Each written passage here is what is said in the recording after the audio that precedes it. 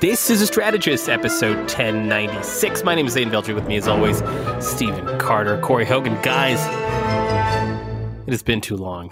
It has been way too long. By which I mean the original trio. Oh, I mean, I saw Carter like 4 I was hours to say, ago. like, We actually did just this saw each recently. other. Like, wasn't this last weekend? Zane's kid likes me more than he likes Zane. This is quite Yeah, possibly this is true. entirely true. Maybe. Like he thinks I'm hilarious. I put.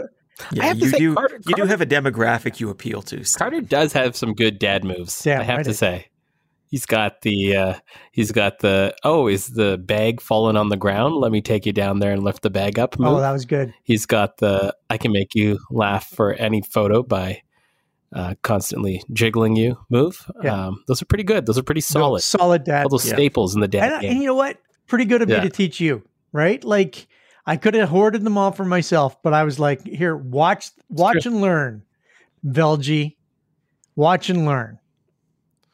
Boom, gave them all to you. Sufjan was concerned that he has more hair than Carter. Yeah, that was a that was- topic of observation by the way. He kept reaching for my forehead, and I'm like, that's a lot of terrain to reach for. Like, slow down there, big fella. Yeah.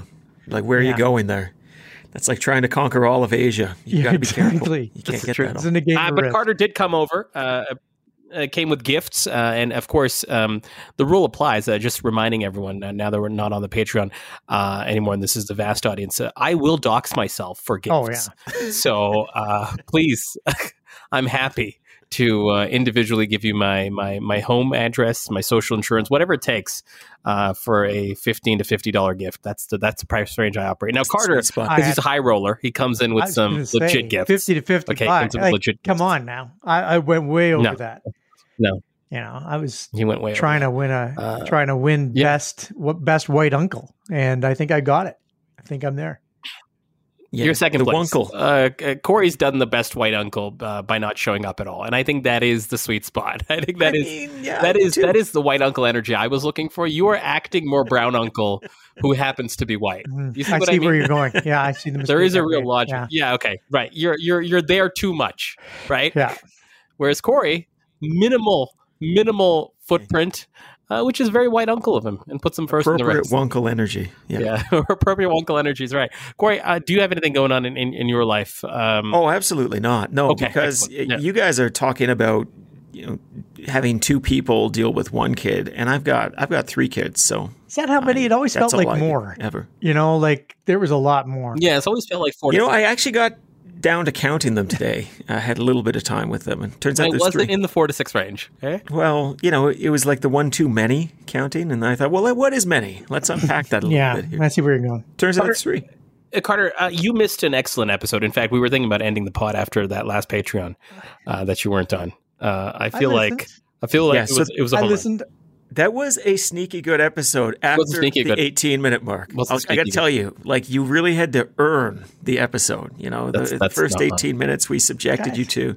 But then we got to what I think was legitimately excellent content by you and Annalise. Let me tell you By the way, something. I was the host last episode. And it did Steven, not you go would know well. that if you Zane, didn't listen. Corey was like, you should try being the host, Carter. And I'm like, no, I don't care enough. I don't care. We're fucking doing this musical chairs that you guys have imposed on the pod. So We might as well imposed it. let We anyone imposed host it. You imposed it by not being available. Let's be clear. If you provide a gift to this podcast between $50 and $50, you can host. Okay, I'm just letting the floodgates open on anything these days. Carter, does not matter. Carter, we are looking forward to when you host. But for now, let's move it on to our first segment. Our first segment: Green Belt Red Light. Stephen Carter, the housing minister. Well, the former housing minister, Steve Clark, has resigned in the wake of the Greenbelt controversy in Ontario. We can get into all the details of his resignation. It came today, Labor Day Monday, earlier in the morning as a result of a letter saying that he's become a distraction. That general stuff we see, that very rote stuff that we see in some of these resignation letters. Quote, although my initial thought was that I could stay in this role and establish a proper process so that these mistakes don't happen again, I realize that my presence will only cause further distraction from the important work, blah, blah, blah. We've seen it. We've read it a million times if it's not been seen or read this particular time. Written those. Yeah. We can do one of two things. Exactly. I'm sure we can. Yeah, well, I'm sure you have, Carter. Here's two things on the table. I want you guys to choose. Do you want to talk about the Doug Ford Greenbelt controversy as it stands right now? The moves that need to be made, the follow-ups that need to happen. Doug Ford shuffled, I put shuffled in quotes, his cabinet today. We can talk about that. The second thing we can talk about is, do resignations actually help? And I want to go into a deep dive on that a bit. Do they add more fuel to the fire, or do they actually calm the waters?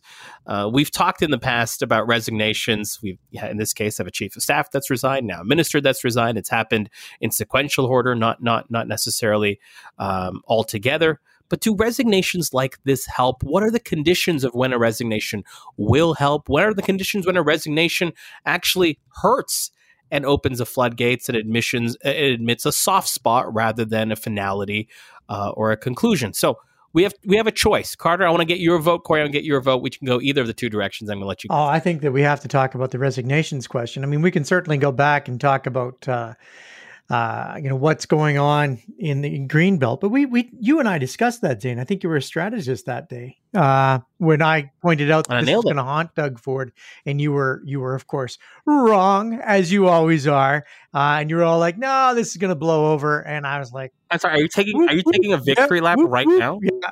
How many years before an election?" Listen, I put my takes out there, and they'll get validated by the people. God. Okay, that's Carter. Fine. We've just listen. You may not be around for when the next election in Ontario. Was that you need to take a victory. I understand why you're like visiting friends and their kids and like doing these final things to kind of really, keep your affairs in order. Taking victory laps needlessly on the podcast. So I'll give it to you. But what I will say is that you're also wrong.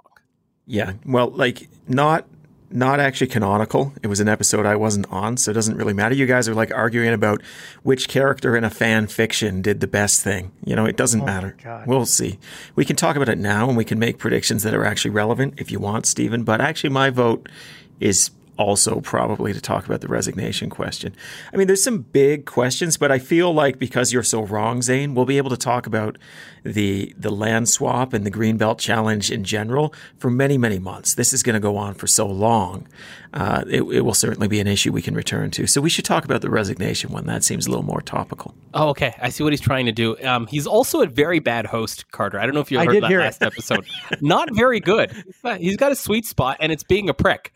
And he should stick to that. This is what he was cast. Sweet spot. Like this, this podcast didn't happen, right? Like there was casting involved. We thought, we needed another prick. We can't just have one prick. We need two, and we brought in Corey.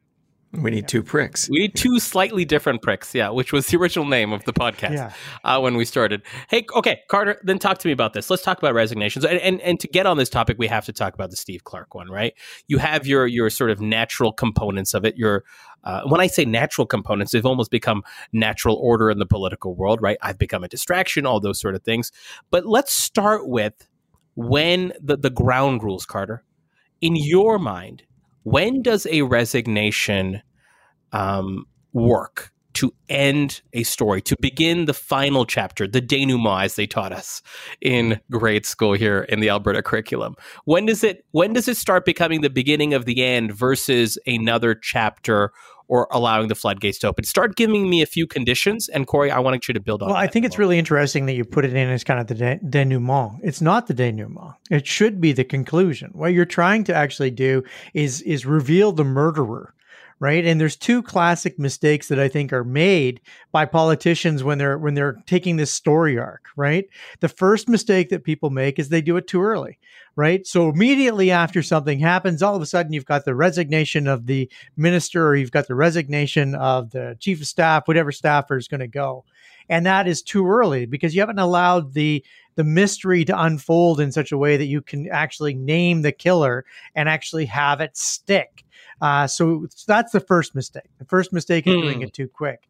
And then, of course, in parallel, the second mistake is doing it too late. And I would argue that the Steve Clark resignation is too late. And I can't remember the name of the chief of staff, which was just going to bother me. But the chief of staff's resignation was also too late. It had established and if it had gone earlier, if the chief of staff had been pushed out much earlier, I think that there might have been a case that this was malfeasance at that particular level. But it just looked like they were looking for a scapegoat, and they found one in him. And then now it's cost the minister his job, but it's way too late.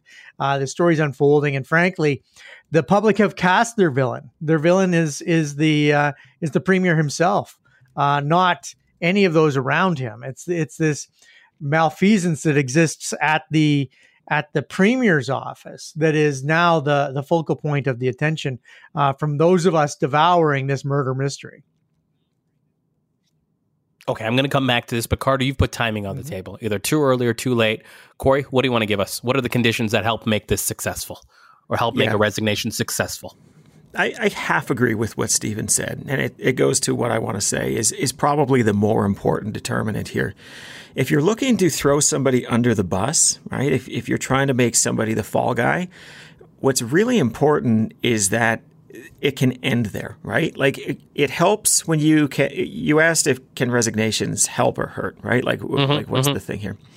Well, sometimes it helps. Sometimes it helps, and sometimes it just puts blood in the water. And when it puts blood in the water, usually what's occurred here is you have then seen somebody resign, or you have fired somebody, or somebody has lost their job in some way, shape, or form for something that you are clearly guilty of as well. And I think that's the situation where it hurts, because then you've essentially created stakes and you've said, this is what's supposed to happen under this set of conditions. So my name is Steve Clark and I did something wrong and I am now resigning now. Would have helped if you could say, well, Steve Clark was the only person who knew about this.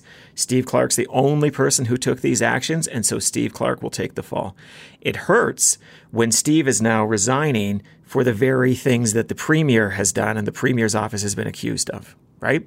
That would be being asleep at the switch, not necessarily watching oversight of these, the departmental things, and intervening and having staff intervene as we are starting to see unfold in the story here. So I think that's really the determinant for me. Now, where timing is super important is it's not necessarily clear what kind of story you're working with right away. And so if you imagine on day one, these resignations occurred, let's say Steve Clark and Ryan Amato, who's the chief of staff, let's say that they had both resigned on day one. Well, that might have looked okay until the other shoe dropped, and then all of a sudden the premier's office is in the mix too, and there is back and forth, and it looks like the ethics commissioner's report comes out that says the premier's office intervened or made comment on these things, whatever the language was there. So you don't want to have those resignations until you have kind of a lay of the land. And then you can determine what the best course of action is going forward. I think it's pretty clear that, at least in the first kick, they said, we can't have him resign because of the things I said, because the premier's office could be accused of the same things. But the heat just got too hot. Challenge is, it doesn't necessarily go away simply because you've thrown somebody to the wolves here. And in fact, now you've said, this is the punishment, this is the consequence of these actions. Carter, you put timing on the table. Corey, you've put fall guy versus isolated incident. I'm going to kind of classify it as that, right? Are you a scapegoat for something that was more systemic, more broadly known? I would say more like, are other people guilty of the same thing? And I'm using small g guilty here. That's better. Let's use that as the second one. Carter, let's stick to timing. And then I want to get I'll come in and out of this list. How do you nail timing? Corey's given us a bit of a scenario where if they did day one, what would happen when the other shoe were to drop. In your strategist experience, how do you nail the timing on something like this? I think it also depends on another factor, and that is, are you actually getting rid of the right guilty party?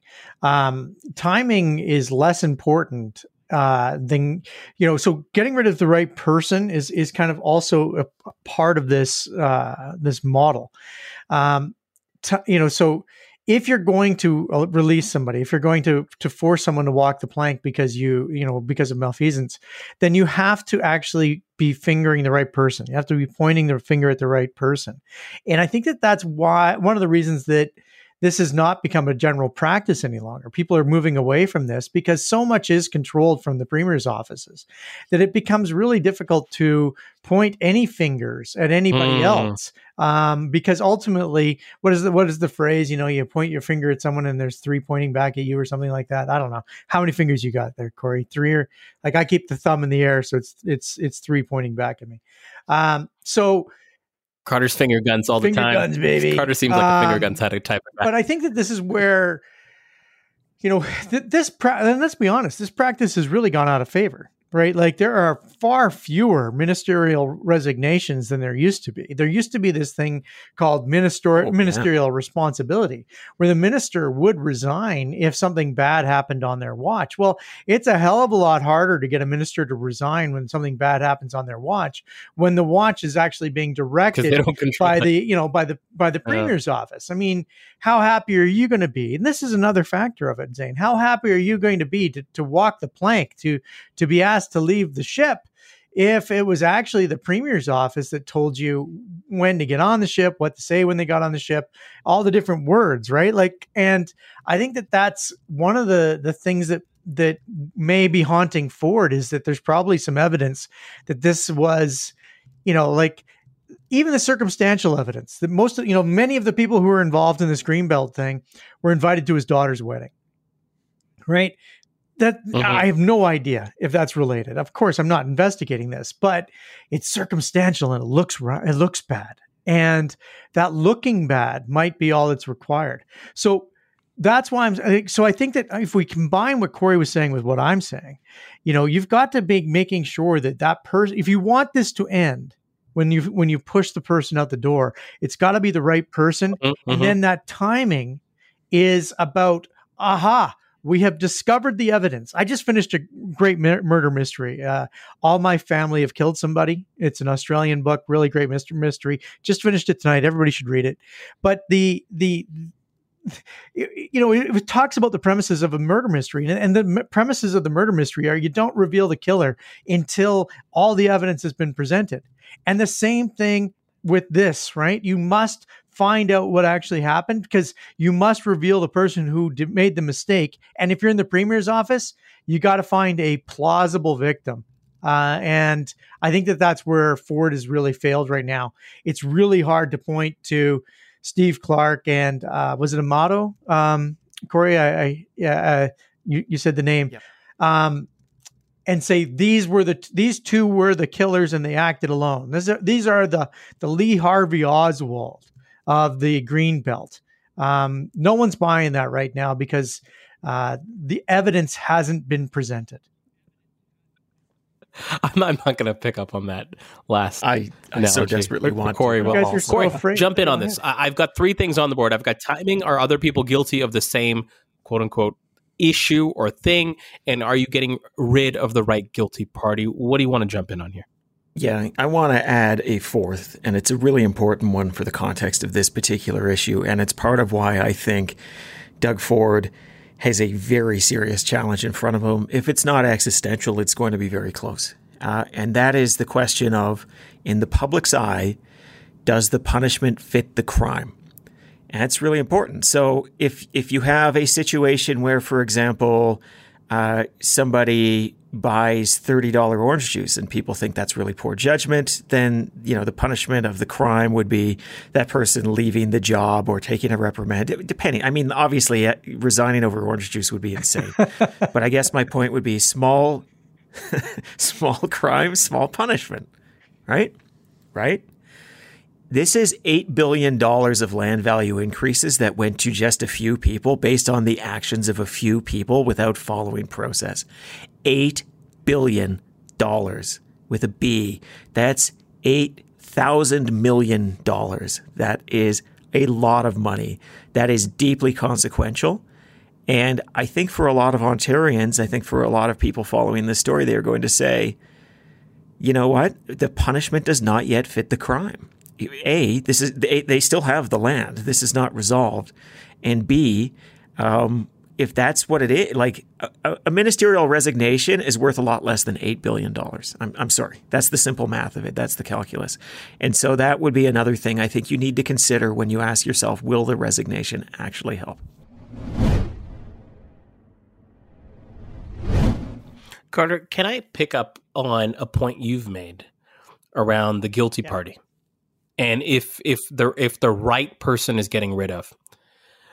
You've mentioned it's no longer just about like, and this kind of goes to Corey's point around like the value of a resignation, where he talks about it from a monetary perspective as related to this particular issue. In certain cases, would you say that members of a premier's office are worth more, if we're now talking about monetary value of resignations, than a minister? Like, are we in that era where since everything is PMO or premier office centric, that staffers are now in this weird position that they could be worth more? And I'm almost kind of trying to tie a dotted line towards Jerry Butt's resignation we saw a few years ago, where like a notable all-star like public figure who was not a minister was used as the only person let go from a scandal-worthy situation. So talk to me about the current sort of new rules of value, if we want to talk about the book value of folks in different offices, staffers versus ministers, premiers' offices, et cetera. Like, start building that out for me a bit. I'm kind of curious to hear. I mean, I think that, Jerry Butts is a good example. I think that the other one, Stephen Harper's principal secretary, wasn't it, who paid off Duffy's expense claim? I can't remember his name now. This is so many years ago. Corey will Google it while I'm talking. Oh, yeah. But was that banker guy, the Goldman guy? Goldman Sachs guy, more money than brains. But what happens? Sometimes it's enough.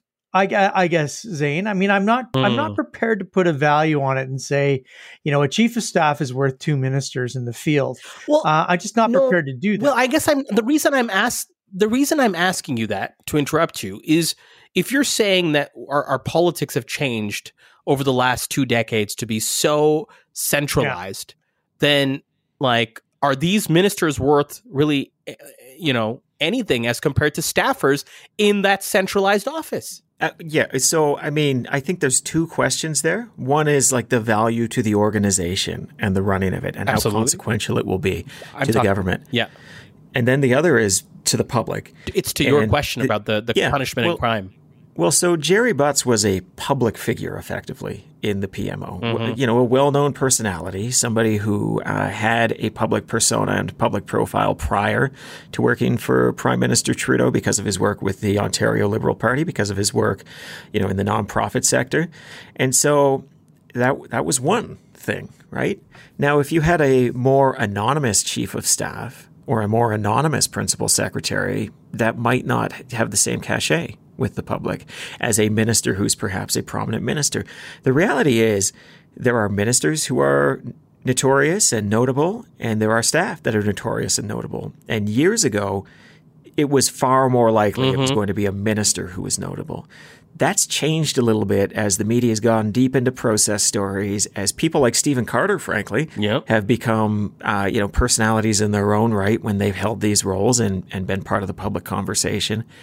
But, it hasn't 100% flipped. So it is very, very context dependent. It depends on the staff. It depends on the ministers. It depends on, the leader. And, it all plays into kind of a bigger story, but it is very context dependent. Carter, I want to come to you in a second, but Corey. Nigel Wright. It was, $90,000 personal check to have friends like that. Eh? I assume you'll do that for me someday. Corey. That'll be great. Oh, yeah, I mean, I'm looking forward to it. Nigel, if you want to come and give some gifts to my son, please let me know. I will happily tell you my address. In fact, I should probably just do it in case. Just in case. Probably. I think that probably be the strategic. Smart. This is the strategist. That would be the strategic thing to do, Corey.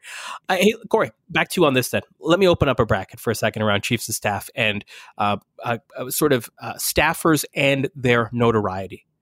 The old school way of thinking was these people should be silent. They should be in the background. They shouldn't make noise. Based on what we're just talking about, aren't they a helpful and we talked about this on a previous episode. I don't know whether you were on that one or Carter and I were, but I'm curious to get your take, Corey. Isn't it then helpful? like just based on the property that you've described, to have chiefs of staff and political staffers that are notable, so they can be a trading chip, they can be someone who falls on their sword, that they all be in the model of a Stephen Carter, so that if a minister isn't enough, a minister plus a Jerry Butts or a minister plus a noteworthy chief of staff actually give you some good book value to the public. You think this is like a trade chip? I'm not sure it's working. Kind of. That's what I called it last time. Stephen, you were balanced. Yeah. No, I mean, like, honestly, it's a double-edged sword. And I'm sure Stephen would say it's a double-edged sword, too. I suspect that you could do different calculations in different contexts and decide it's worth it or not. But sometimes it's valuable. Sometimes it's a liability. Sometimes it's a risk. Sometimes you're creating additional targets for yourself. And one of the things you have to keep in mind is when you've got a staff member who is a public personality and a persona, you've created another target adjacent to the leader.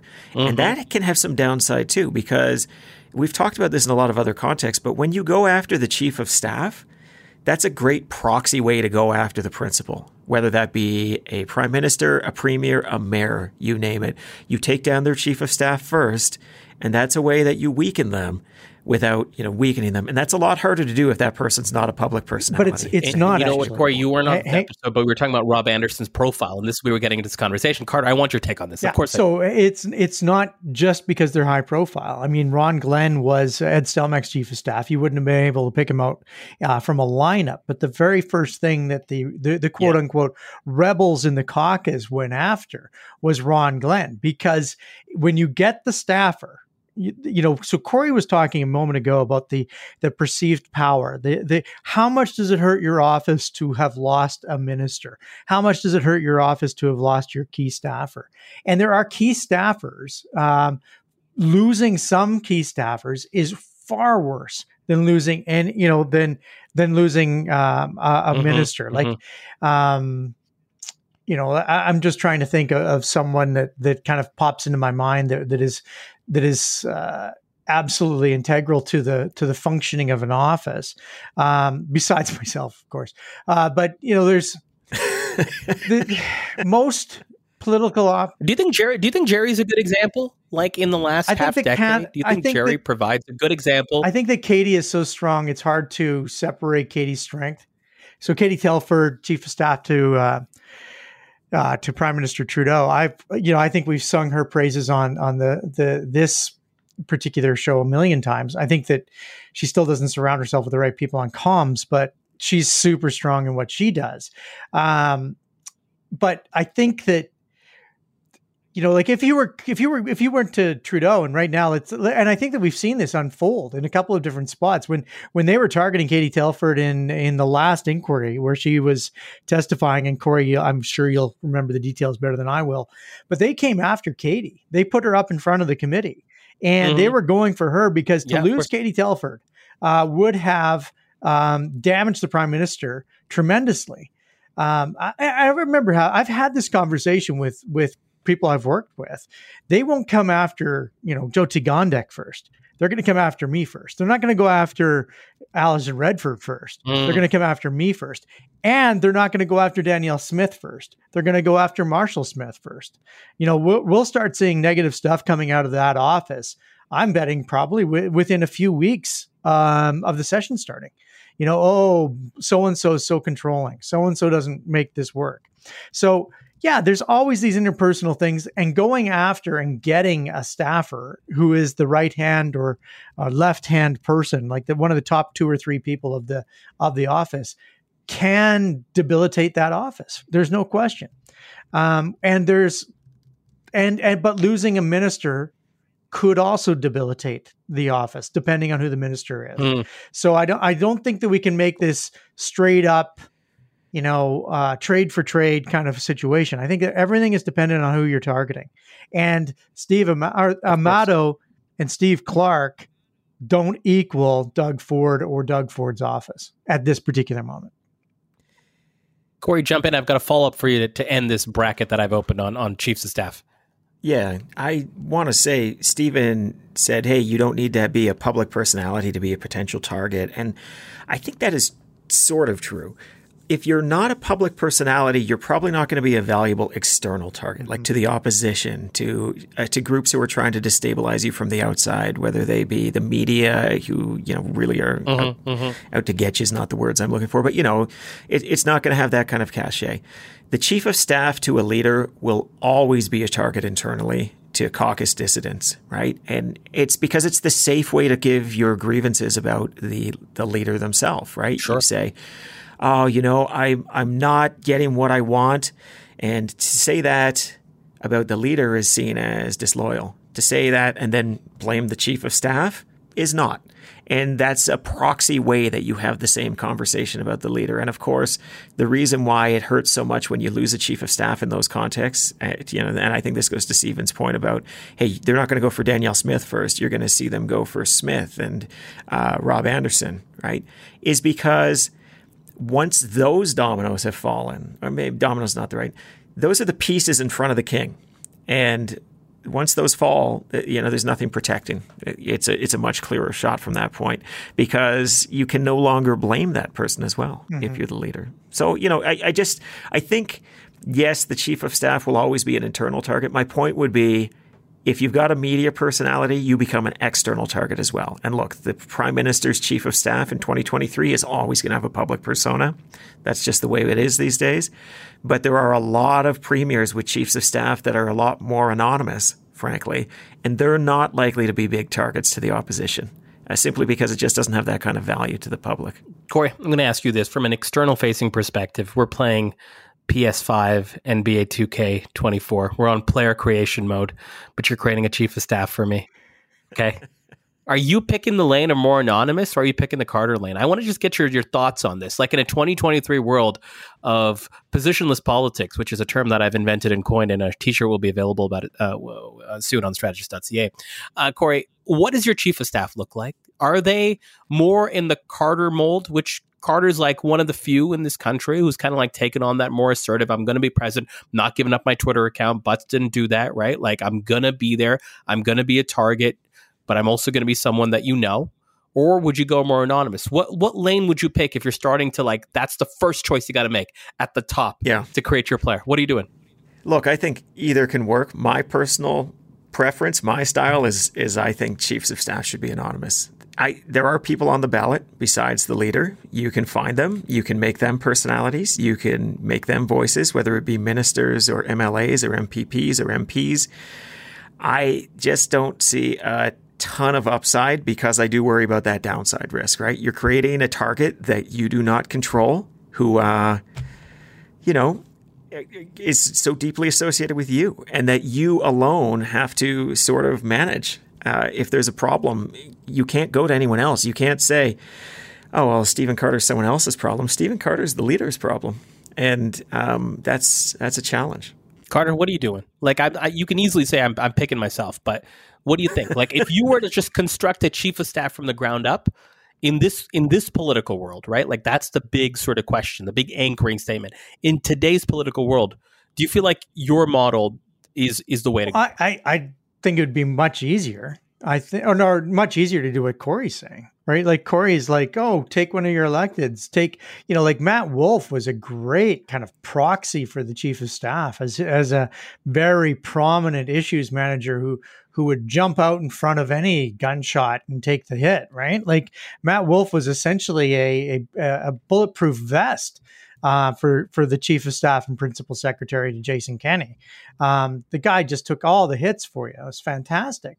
And I think he was reasonably talented at it. I didn't know him. I think we've picked on him a ton when he was in office, but I think that one of the reasons we picked on him is because he was always so visible. I think that would be great to have someone like that taking the shots for you. But that's not always the call you get to make, right? You don't always get what you want. This role, the role of taking that, we had Thomas Lukaszuk taking some of those hits for Redford. And that was fantastic. I mean, yeah, if you can get that, you should totally get that. But I think you're living in a dream world. And if you think that, today's elected crop has some of the talent that's actually required to do to take shots and deflect them, sort of thing. To play the role. And I'm not going to say that I was perfect at it. Track record would indicate less than, but there's some skill set that's required, and I didn't often see it in my electeds. I think, though, there's a big difference between Matt Wolf and a chief of staff, because Matt Wolf did not report directly to the premier. And so that's the thing that I called out specifically, right? Jamie Huckabee at the time was the chief of staff. For most of the time, Matt Wolf was issues manager. And that was who was his boss on the org chart. So there is still that kind of buffering. And that was a way, I think, that they tried to have their cake and eat it too in that particular premier's office, where you could have people out on Twitter mixing it up, saying the things that defend the government. They're a little more aggressive, a little more pugnacious. But it's not somebody who reports directly to Jason Kenney that Jason Kenney is going to have to answer for. But Katie Merrifield was out there throwing haymakers too. Like, there were multiple people throwing haymakers out of the... Yeah, but my point, but again, none of them reported directly to the premier, at least not on an org chart. Like you and I know, yeah, but obviously it's a little different. It's a lot looser. My point was that there was some real strength there that they could actually grab these people and have them do it. I'm not sure that exists in every office. No, and that's one of the benefits of staff in general. If you don't have it in your electeds, you just hire it, right? You find it elsewhere. I'm going to close the bracket on this. Carter, we've got timing. You either announce your resignation. Yes, we're back to resignation. Oh, yeah. That's right. Still the same. So we started on. You announce your resignations too early or too late. Yeah, that's right. Too early or too late. This, of course, I should mention. I know it's obvious at this point. I apologize for not mentioning until the 35-minute mark. Is brought to us by Flair Airlines. No. Never too early, always too late. Carter, are other people guilty of the same thing? Are we getting rid of the right guilty party? Which is why we went into this deep dive of like kind of the trading chip analogy that I tried to put out around ministers and the centralized premiers and prime minister's office. And Corey's point is, in the public's eye, external facing, does the punishment fit the crime? Is there anything else you want to add to this list? Well, I think that to help a successful resignation end a crisis story or an issues management cycle. I think that the way that we're running government right now, and I think we've been critical of this and consistently. I don't think we're just speaking hypocritically, but the way we run government with all of the responsibility lying in the premier's office or the first minister's office, I'll expand it to include the prime minister, has created real problems for us. And some of those problems we can see, and some of those problems we only sense when there's difficulties on the horizon. And, some of the sins that have been committed by ministers, I can think, I didn't want to name drop Kent Heron in this episode, but I think that, the sins that he's committed, purportedly committed, or ostensibly, or whatever words we wish to use, were very similar to sins that the prime minister was being accused of. But the punishments, the consequences were different because he was a minister and the prime minister was the prime minister. I think that, to Corey's point, like if you're going to be putting a price tag on the certain sins of resignation, of losing your job, of moving on, then, we have to apply them relatively much more equitably. And the prime minister or the first minister, in the case of Doug Ford, has to be really careful on asking for resignations, because the next one that might be asked for is their own. Corey, anything else to add to the list? I want to loop back to the story in Ontario and see how this fits the criteria you guys have laid out in a second. So anything to add, and then let's get back to the specifics of the Greenbelt story and Minister Clark. I think that is probably a pretty good list. I'll be frank. I forgot we were making a list because we went and did some other stuff for a while. But so that's why I'm here. Keep it on track. No, I think it's a solid list, and anything else would probably be a variant of one of those four things. This is expert hosting by me, Corey. You don't have to worry. This is why it's stress-free for you. Okay. You're the seatbelt. Don't worry about it. Yeah. Don't worry about it, Corey. Hey, Corey, listen. Tell me, based on this, you put out a phrase earlier that I thought was really interesting. Have they put out more blood in the water with this resignation than not? Can you answer that question for me? If we get to the specifics of the Greenbelt Steve Clark resignation, or do you not know yet? I think my gut is they did. And that's because the punishment still does not fit the crime, and because the Premier's office is arguably as guilty. We just don't know all the facts on that front, but certainly we have the reporting from the initial investigation here, the report from the initial investigation. So, it remains to be seen. I think it's interesting because, of course, when Steve Clark said he was not going to resign, it was really bad. So I'm going to fix it. I mean, a great day in spin for sure, right? Like this idea of I fucked up, so therefore I must clean up my mess is pretty incredible. Like that's, not exactly what we think of when we think of ministerial responsibility. But that was the pitch that they tried. Didn't work, right? The heat just kept going up through the week, and the reporting continued to be quite aggressive and looking at some of these other angles here. And I'm sure part of why the resignation occurred was people were hoping it will now resolve the story. I don't believe it will, but I think it might be a little too early to say for sure. Carter, have they put blood in the water, or have they resolved this? Is this the beginning of the end? I think the phrase blood in the water is exactly the right one, Zane. I think that there's a feeding frenzy going on. They've taken a staffer and a minister, and this isn't going to end yet. And everything that Ford is trying to do, talking about taking back properties and things like that, nothing's sticking, nothing's working. And I'm told, I've told that there's an abacus poll coming up that's going to show real consequence. Now, that's an interesting poll. Middle of the term. No one knows. To your point, Zane, about why you were so very wrong in your earlier prediction that this wasn't going to haunt Ford. It's not election time, and maybe he's able to skate past this, but it's going to feel pretty real to voters and something that's going to paint Ford for a long, long time. So I'm interested to see if who goes next.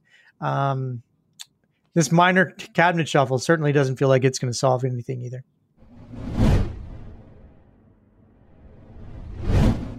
Corey, mea culpa, redo, fuck up, wipe the slate clean. Is that possible for Ford?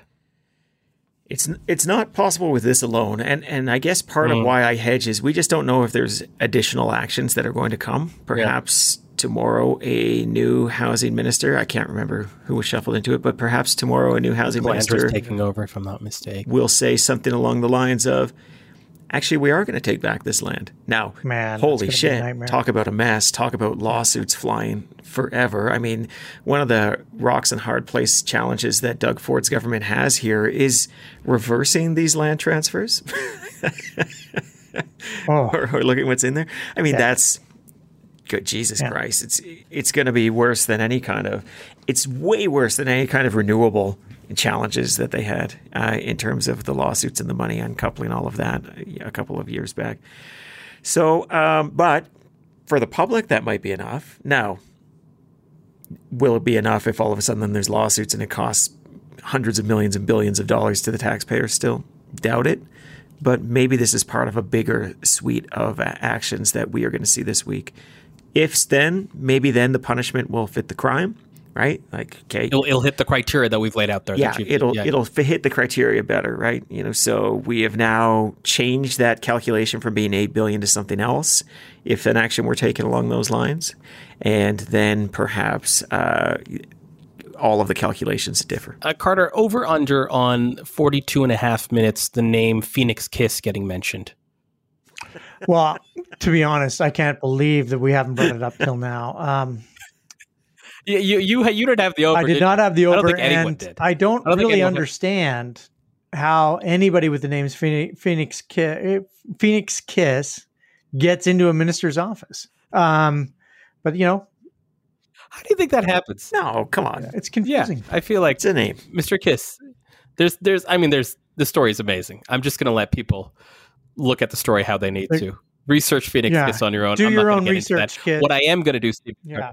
Do your own research. Nicely done, guys. You guys put 4 things on the table. The criteria for a successful resignation, if it's a good strategy, if it's a good tactic to pull at any given time. Now we've got a guide for folks to follow. We're going to move it on to our next segment very quickly here, guys. Summer school report cards. That is right. It is Labor Day. It is the beginning of the school year soon. I know, Corey, you've got 3 to 9 kids, so they may have already started school at various times. But Carter, the summertime, as we know it, is over. The summer barbecue season, which we celebrated with various episodes regarding the Calgary Stampede and how politicians should get out there, how they should, learn to associate with people, do the retail politics, do all that sort of stuff. Well, we now need to do some report carding, and let's do that report carding on the federal stage, Carter. I want to measure 3 things for our leaders: attendance, effort, and results. And I want you to give them a letter grade for each of our 3 major political parties, for Jagmeet Singh, for Justin Trudeau, and for Pierre Poilievre. So, Carter, let's start with attendance. Give me your scores for Jagmeet, Justin, and Pierre Poilievre on attendance for summer school, which, of course, we might know as outdoor school or the summer barbecue circuit. How did they do? Did they show up? Were they excited? How do you feel? Well, I think that Justin Trudeau has to get a 9 out of 10. He seemed to be everywhere this summer. He was visible. He put his head into the lion's mouth, whether it was in Calgary or any, a number of other locations. He's been possibly, I think, the most visible leader of the 3. So I'm giving him a 9 out of 10. I'd give him a 10 out of 10. I kind of, reject the idea of a perfect score. Normally I just reject the idea of giving a grade at all, but I'm just being nice to you today. Here we are. I think that was pretty good for the Prime Minister. The second grade for Jagmeet Singh, I think, has to be an F. Did we even see him out this summer? I don't recall seeing him at all. I think he was on vacation for the entire time, so I'm giving him an F. He was nowhere. And Pierre Poilievre's got to find a better body double because, the person I saw out didn't look at all like him. So I give the body double a 7 out of 10. I give Pierre Poilievre a fail. Oh, interesting, Carter, going with the body double analogy. Okay, nicely done. Corey, Jagmeet gets an F, Justin gets a 9 out of 10. Pierre gets an F, and the body double gets a 7 out of 10. Carter, it may surprise you, it might be the same person. Corey, give me your take on attendance for our 3 major federal party leaders. Well, let's talk about Singh first.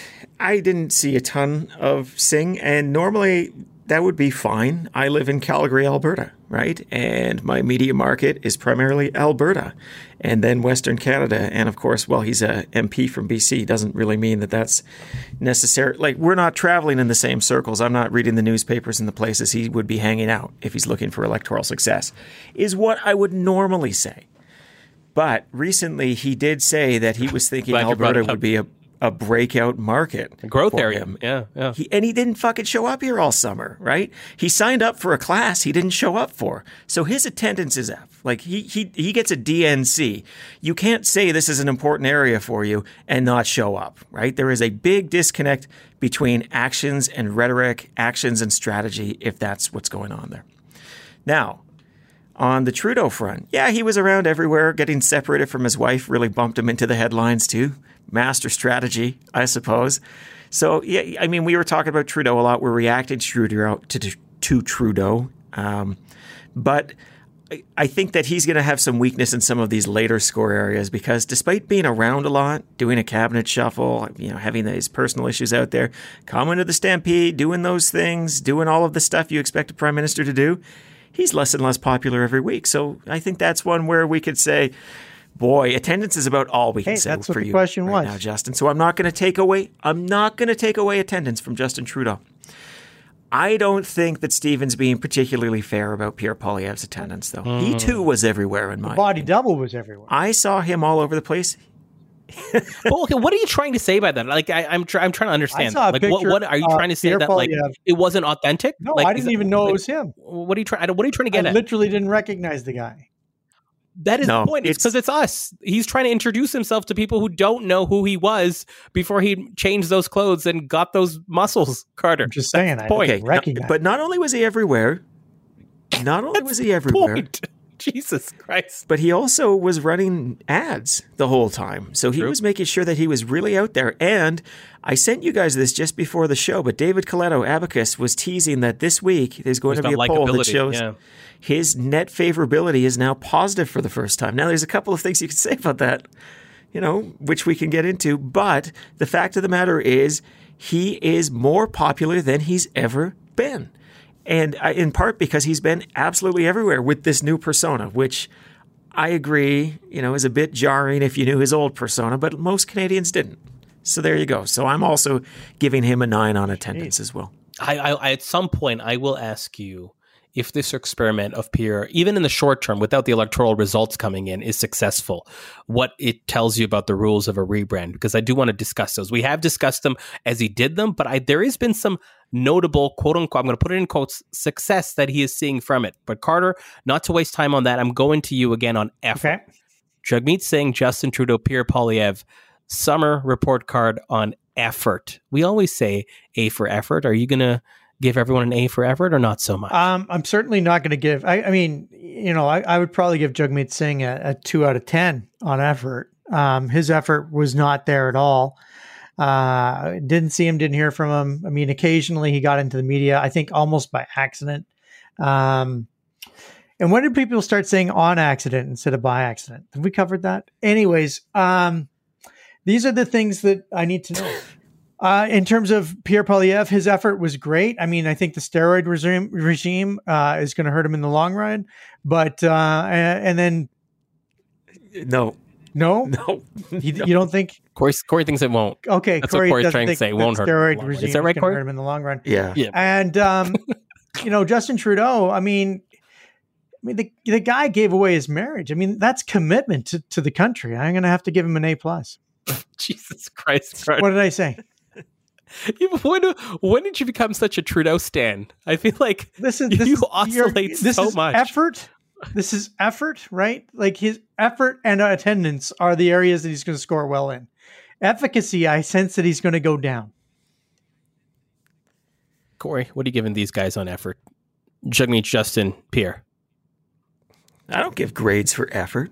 It's results that matter. Oh. You show up and you get results. Corey, start with results. Here we go. Okay. Do it. Give it to me. Jagmeet, Justin, Pierre, what are you giving them for results? This is the one that matters, right? Everything builds up to this one, right? What are you giving them? All right. Well, let's just rip the Band-Aid off. I'll give you all of the scores and then we can talk about them. Maybe even go a little back and forth on them. I don't know. I don't want to tell you how to do your job, Zane, but I hosted a podcast recently and I find that a little really back had and to have forth the panelists save you. I'm glad they were there with electrifying content. Okay. Go, Corey. Trudeau. His efficacy scores, his results score, he's getting an F. This was a bad summer for him. I mean, numbers don't lie. The numbers were bad for Justin Trudeau. But not just the numbers were bad. He gave himself less range of motion going forward because he took on a couple of actions that he now cannot take on in the future. The primary one being his big cabinet shuffle, which has created internal discord. We talked about this. Not an alarming or weird amount of internal discord, but the fact of the matter is, don't get to do the big cabinet shuffle again once you've got the heat. And he got nothing for it. So not only did he make his big plays, he got nothing for it and actually went down in the polls. Pierre Poilievre, got to give him an A. Love the guy, hate the guy, immaterial. His poll numbers went way up. His personal numbers went way up. He's controlled the agenda. And that's just how it's going to be. He had a really great summer. He had the kind of summer opposition leaders dream of. Jagmeet Singh, you know what? He's somewhere in between, but he's a little closer to Trudeau than he is to Poilievre. I'd say I give him a C-. The only reason why he's not getting an F is I've now started to see, and of course this is no coincidence, they want you to see, but the NDP are talking about, hey, with Trudeau down in the polls, maybe this is an opportunity where we can get a little bit out of the government. We can leverage our support and we can point to our agreement with them and say, we want you to be more aggressively moving forward on these 3 things or whatever it is in order to maintain our support. You can't give him too high of a score for that, though, because ultimately it's a little tough to believe that he's going to bring down the government in this particular scenario and hand the government to Pierre Poilievre. So I think that he doesn't have as strong of a hand as he thinks. but he's at least showing that he might be willing to assert himself in his deal. And the value of this deal always was, as the NDP, you get to yank the Liberals' chain. And you haven't seen an awful lot of that, frankly. Like when we first talked about this, Stephen was very negative on the deal. I was more positive on the deal. And I said, well, because it allows you to get a bunch of stuff and still control the agenda. They haven't really used it that way. And so Stephen has seemed more right than me so far. I'm more right than you. But like the Greenbelt thing where Zane will ultimately triumph, I think that I'm going to come through in the end on this one too. Carter, an F for Trudeau, an A for Pierre, a C- for Jagmeet Singh. Where's he wrong? He's wrong on Singh. I mean, Singh, there's nothing that indicates that Singh is going up. He's failed as well. I mean, I think that the two biggest failures, the two biggest losers in this are Justin Trudeau and Jagmeet Singh. That's just the way it is. I mean, Corey's point about the numbers for Pierre is exactly right. I mean, Pierre Poilievre is the winner. He did what needed to be done. He's taken a giant step forward. Good for him. Bad for Canada. But he did what he needed to do. He came out. He's reestablishing himself. He's rebranding himself. This was the play all along. I think that when we were watching him in the leadership, lurch as far right as humanly possible, we were, everybody expected him to come back to the center. Or come back to likability in some fashion. I didn't think it was possible. It appears that it is possible if you take enough steroids. But it's not. You don't think what's is? Going on? No. This is the individual position of Stephen Carter and not the strategist. We should probably do a recording of that at the end for all of the podcasts. Crushing them into Covey Cove. But honestly, Pierre Poilievre, I was like, dude, he's like backhanding a ball to Covey Cove. I was like, this guy's definitely on PEDs. That helmet's not good. And here's my point. This is it's the summer of Pierre Poilievre. Carter, were you a Sammy Sosa or Mark McGuire guy back in the day? Who's your guy? Well, the one who had the smallest testicles, obviously. Hey, Corey, this is a different type of school. These principals and these staff administrators actually have one final column on the back side of the page, which is about a different grade of how fucked you are. This is a very crass school. Carter's made it interesting if you follow Carter's logical consistency, which is hard sometimes, but I think I'm going to. He gives Trudeau a 9 out of 10 for attendance. He gives Trudeau high marks for effort, but he agrees with you that he's failed, right? Yep. All things. He shows up a lot. He works really hard, but he's terrible at what he's doing. He's not hitting the mark. How fucked is Justin Trudeau if you were to give him a letter grade on that? And then let's go through the other leaders for me. Carter, I'm coming back to you. Same question. Yeah, I mean, he's got some pretty significant challenges here. He and his party poll very poorly on the issues that are most important to Canadians. So he's going to have to start resolving some of these things to people's satisfaction. This, of course, like all things in Canada, brings us back to things like housing that we need to talk about. But it's not totally hopeless here. He's just up against a lot of hard walls here. We talked about the issues thing. The other thing is you're just prime minister for too long and people start to get fatigued with you and start thinking they want to go to the next guy. The reason why he's not totally screwed is the next guy is Pierre Poilievre. And while he is selling himself to Canadians in this particular fashion, these videos of him and, Family Guy Pierre Poilievre and his rebrand where he's killed the glasses and he's trying on this whole new personality. It remains to be seen whether he can actually maintain it, right? Whether he won't just slip into the Pierre Poilievre who we all saw rebrand. before, right? Like, a rebrand is a funny thing. I've said this before in a lot of different contexts. You can sell anything once. See, I can put on an ad making Stephen Carter look like a thoughtful, polite young man. He's none of those things. And the reality is when you meet the real Stephen Carter, it's going to, the one that I marketed on advertising is not going to hold. And so the same is true probably with Pierre Poilievre. He's got to maintain this persona that he is now selling to Canadians forever. And it is not clear to me yet whether he can do that. Because it's pretty easy for me to imagine, for example, a debate during a future election where the Pierre Poilievre who is talking over you and hectoring and has that nasally voice is just being a pain in the ass becomes the guy that everybody sees and they're like, well, this is nothing like those ads that I thought I was getting with this fellow. With the guy with the steroid arms, right?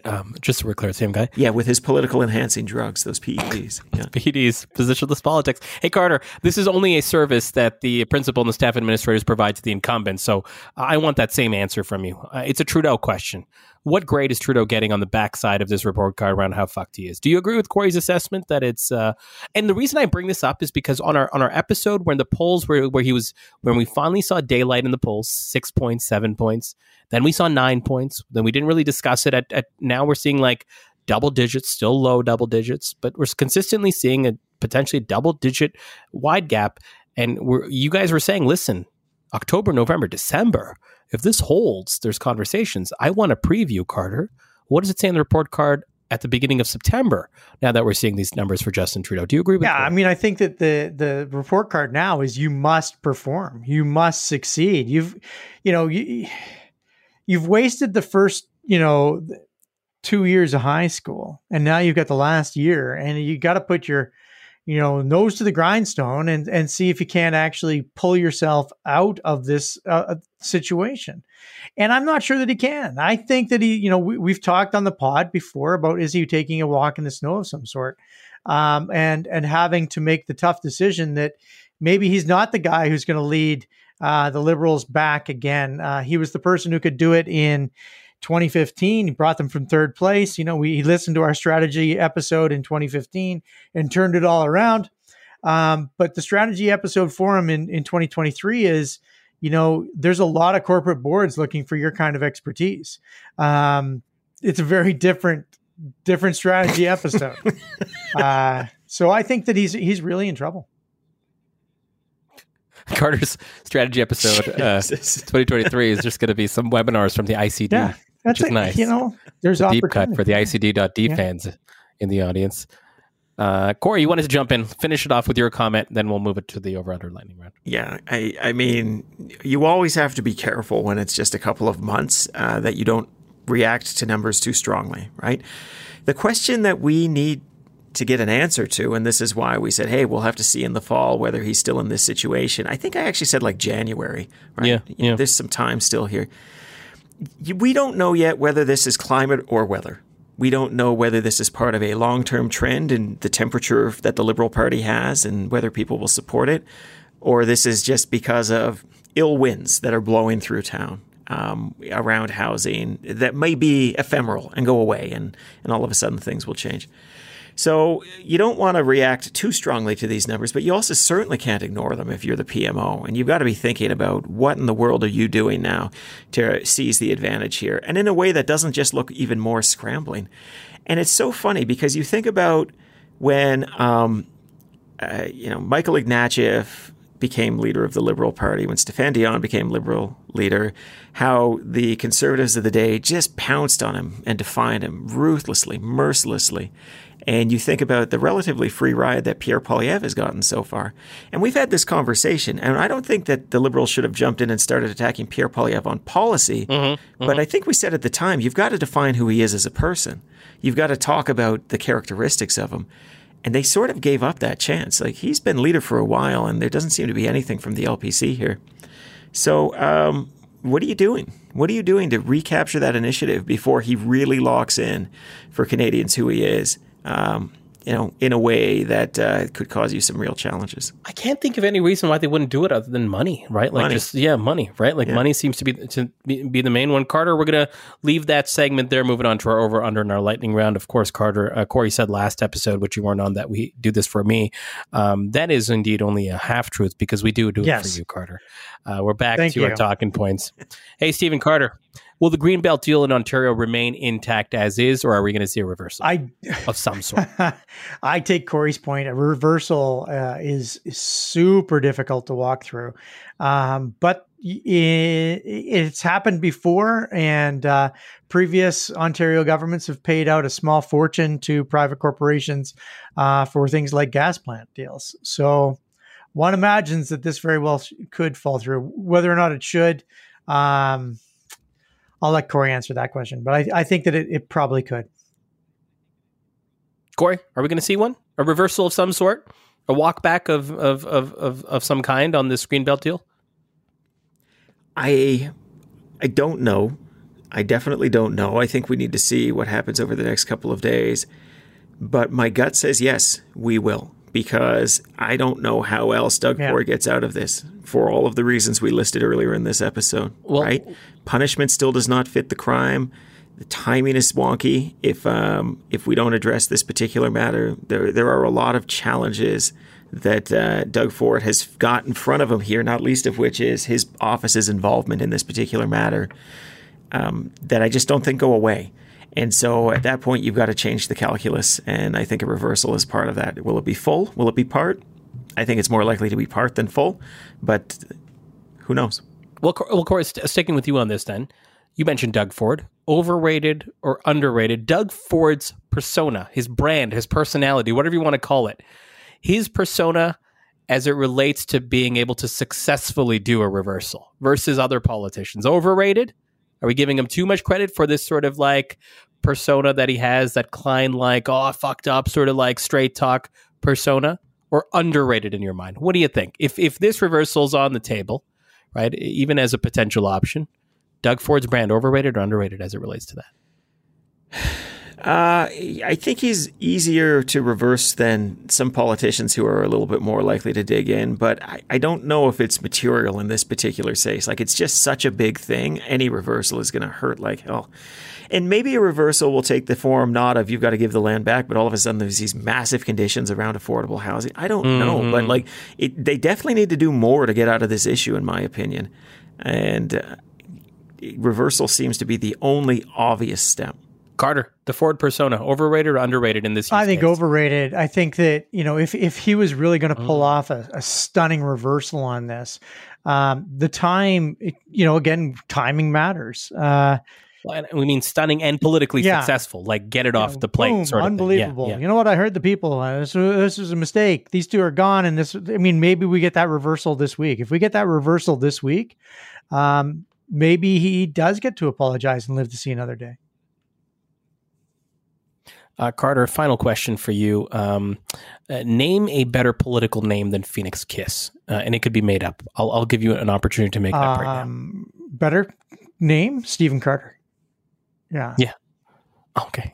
Corey, Phoenix Kiss, of course, has entered the group chat on this episode. A better political name than Phoenix Kiss. Zane, I'm going to go with Manticore Hand Job. I wish I had thought of that. A legend. Look him up. Huge in Quebec politics. We're going to leave it there. That's a wrap on episode 1096 of The Strategist. My name is Zane Velji. With me, as always, Stephen Carter, Corey Hogan, and we'll see you next time.